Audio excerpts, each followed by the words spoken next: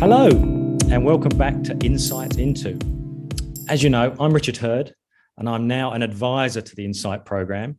And in this episode, I've gotten the opportunity to speak with Dickon Howell, who's the new Programme Director. And we can talk about his new role and particularly his background and how that's relevant for his new role as Programme Director. Welcome. Hi, Richard. Thanks for having me back again. It's a pleasure, and really looking forward to our conversation today and giving our listeners some sort of insight into the where we can expect the program to go to. First up, I think we've talked a bit about your background in the previous episode of Insights Into, but perhaps you could talk us a bit about some of the other initiatives that you've been involved in, which are built around collaboration and integration of science, how that can then be used in a policy framework. Maybe that's a good way of giving people sort of a background into how you were such the perfect choice for the new Programme Director. Cheers, Richard. Well, I guess looking back at my career history, I did my PhD at Newcastle and then went not quite directly into government, but into government via environmental consultancy for a couple of years. And my time at the Marine Management Organisation, where I helped set up marine licensing and then was chief scientist for 2 years, a lot of my time there was spent trying to figure out how you make good decisions in a kind of governmental context, in a policy context, in a regulatory context, and the role that science plays in making those good decisions. And what was interesting for me is I went from the position of being decision maker as head of marine licensing to being science advisor, which are very different things. As a science advisor, your role is to let the decision makers know what the science says and then step away from the decision, which is a challenging thing to do, particularly when you have been in that role of decision maker.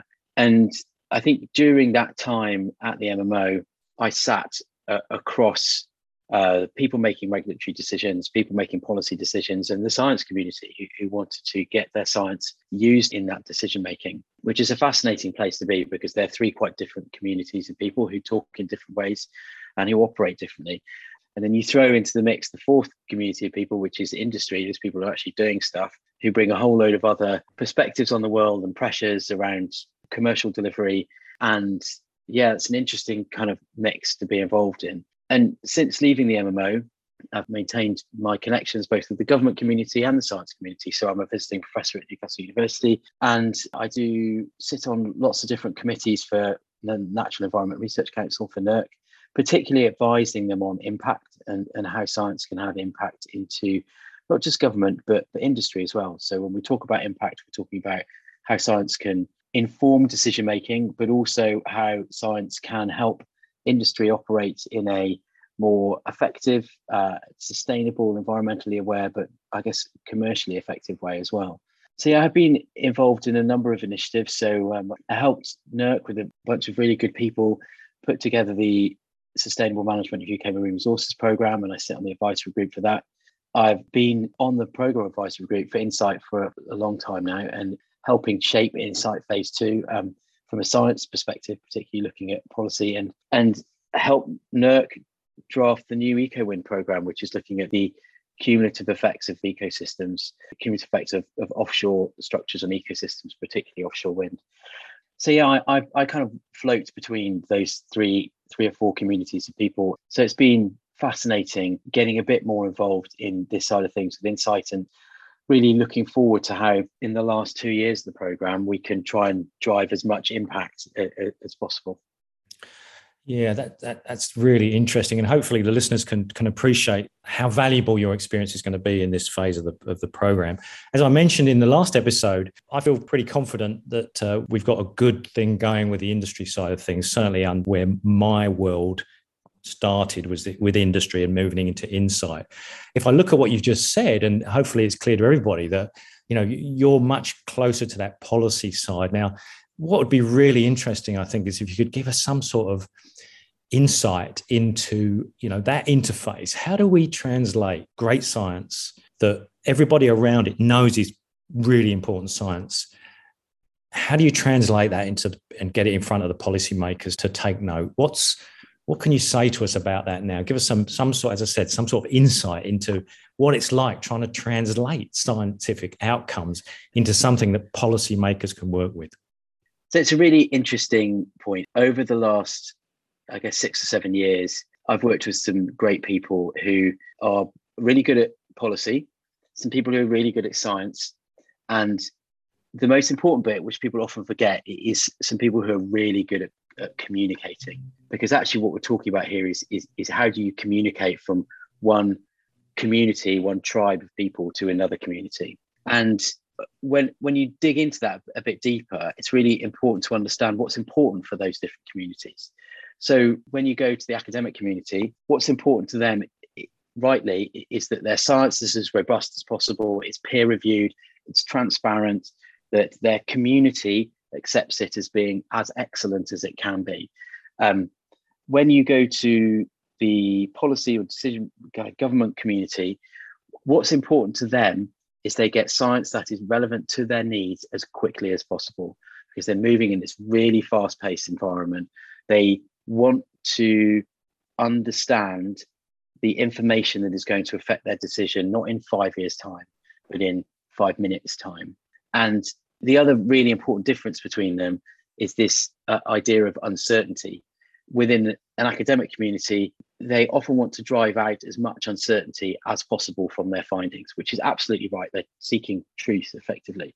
Whereas when you work in government, you deal with huge amounts of uncertainty all the time. And that can be political uncertainty, economic uncertainty, sometimes scientific uncertainty. And the question you're always asking yourself is, how much uncertainty is too much?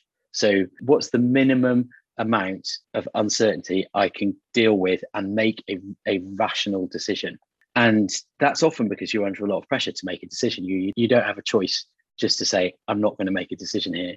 So what we do when we work with the academic community, one of the key things we always say to them is that you don't need to demonstrate their science excellence. It's a given. So when you're taking science from the academic community, it's been published in peer-reviewed journals, it's gone through the process that it needs to go through within that community to be accepted and published. You don't need to go back through all your methodologies about how you did stuff.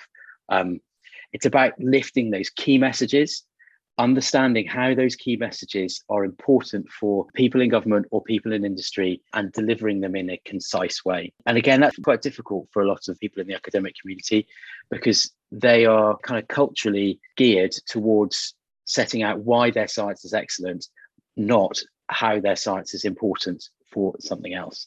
So bridging that gap is interesting, and it takes people who can live in both worlds. So you kind of have to be able to sit with an ecosystem modeler. I can't do ecosystem modeling, but I understand enough about what they're doing to be able to sit there and have a meaningful conversation with them, and then to sit with a policymaker and say, you know what, there's a bunch of stuff that they've done here that you don't need to know the detail of, but the key thing is these 4 or 5 messages. So that science communication is constantly evolving. And what I've seen over the last decade, certainly, is that the academic community is getting much, much better at it. The new generation that are coming through are getting much better at it. They're getting trained a lot earlier. And as a consequence, what used to be a really stark divide is now getting much more blurred at the edges. And programs like INSITE really help that process. Yeah, that's the challenge, isn't it? Is that communication issue. If I could sort of bring you on to these next 2 years of the program, there's a couple of areas that I'd like just to get a few words from you on. One is the synthesis project, which has kicked off, which it ties in with what you've just been talking about in terms of communication and how you translate a vast amount of scientific outcome into a policy message, something, the key takeaways for policymakers. And the second part of that is, how do you see INSITE sort of aligning and maybe contributing or working with some of the big offshore wind initiatives, scientific initiatives that are coming around, and EcoWind is one that I know you've been involved in. So if you could talk a bit about the synthesis first, and then maybe a bit about how the role of INSITE in the renewables industry and how that's developing. Yeah, so the Synthesis project's really interesting, and I guess is to some degree the brainchild of the chair of our science advisory group, Sir Ian Boyd, who is I guess to some intents and purposes, my old boss when I was back in government, and he was the chief scientist at DEFRA and I was the chief scientist at the MMO. Ian is never short of ambition and has looked at where science is being communicated, really complicated science being communicated in a really punchy way for policymakers. And the best example of that actually is climate science. And climate science has had to be communicated in that way because of a lot of the, I guess, manufactured controversy over it like 10 years ago. And the way to get around that is just to be as clear in your messaging as possible. And the reports that came out of the Intergovernmental Panel on Climate Change at a global level, but also in the UK. So there's a thing called the Marine Climate Change Impacts Partnership, which if listeners haven't seen this, you're going to check out, have taken that science, huge amounts of science across lots of different disciplines and distilled it into key messages that inform climate policy and decision making. Ian, ever ambitious, has wanted to do the same for man-made structures in the environment, which is where the Synthesis project came from. And the intention is to get the academic community that are working in and around here. So we're not talking about one or two researchers, but the whole community. So the intention is to get 30 or 40 people contribute to a paper that we can put into a really high-profile journal that effectively gives us the state of the art of where we are now, of what is our understanding on how man-made structures are affecting the marine environment. What we're not trying to do is to say what the best regulatory options are with that information. What we're trying to do is just put that information in front of people, but put it in front of people in a way that reflects the feeling in the community. And as Ian often says, any one of the contributors to that synthesis work could probably sit down and write that paper on their own, but the strength comes from everybody together saying the same message. And that's the process that's being worked through at the moment, led very ably by Paul Summerfield out of PML. So when we get to the end of the Synthesis project, as I say, which is hopefully going to be the end of this year, we will have a line drawn in the sand. That line is obviously going to move, and you never know, we may do it again at the end of the INSITE process. Looking forward, you're right, the world is changing really rapidly. Offshore wind, we've got 3 huge leasing rounds in front of us at the moment. The Crown Estate round 4 leasing is the plan is going through the process of being signed off at the moment. Up in Scotmare, the Scotmare leasing round for offshore wind's just been approved. And the Crown Estate is planning a floating offshore wind leasing round in the Celtic Sea off Cornwall and in the southeast. So things are going to get very busy very quickly. And the reason that's happening is because we need to meet our targets on net zero. But we also have to be really mindful of the impact we have on biodiversity. I often hear people talking about these twin crises. We have a climate crisis, but we also have a biodiversity crisis. And we need to make sure that whatever we do for one doesn't have unintended consequences on the other. So both SMMR and EcoWind are going to be looking to get the very best science that we can to contribute in these short timescales for academic programs, so 3 to 4 years, and make a direct impact in decision making on that road to 2030, that road to net zero. And both those programs will be standing on the shoulders of INSITE effectively. I think the data and the research that comes out of INSITE means that those programs aren't starting from a standing start. They should be jumping onto a moving train, as it were. It's going to be an exciting 3 or 4 years, I think. I really welcome your comments there about the role of INSITE in providing a model, in inverted commas, for these sorts of programs. There's the NDRI program in Australia, which is also built around the sort of INSITE model. So really proud of the fact. One of my enduring sort of legacies, I'd like to say, from INSITE was that we've shown that you can put these things together in a really effective way. And so that's really, really good to hear. So just before we close, could you give us a bit of visibility on what you're up to in the near future on the program?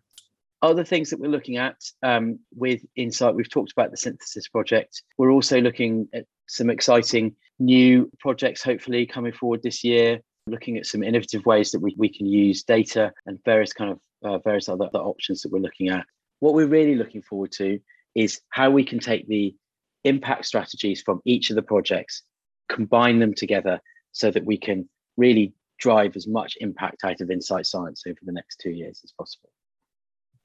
That sounds brilliant, Dick, and the sort of greater than the sum of the parts type message, which is really, really cool. And that's, again, backs up why I think getting you guys involved in this phase of Insight is really powerful way of aligning it with current work, current challenges to the world and our local environment and in a broader context. So some really interesting food for thought there and some exciting things on the program to look forward to in the coming years. So thank you for your time, Dickon. No problem. Richard, it's my pleasure. Thanks for having me. It's a really interesting time to join the programme and build on the great work that you've done.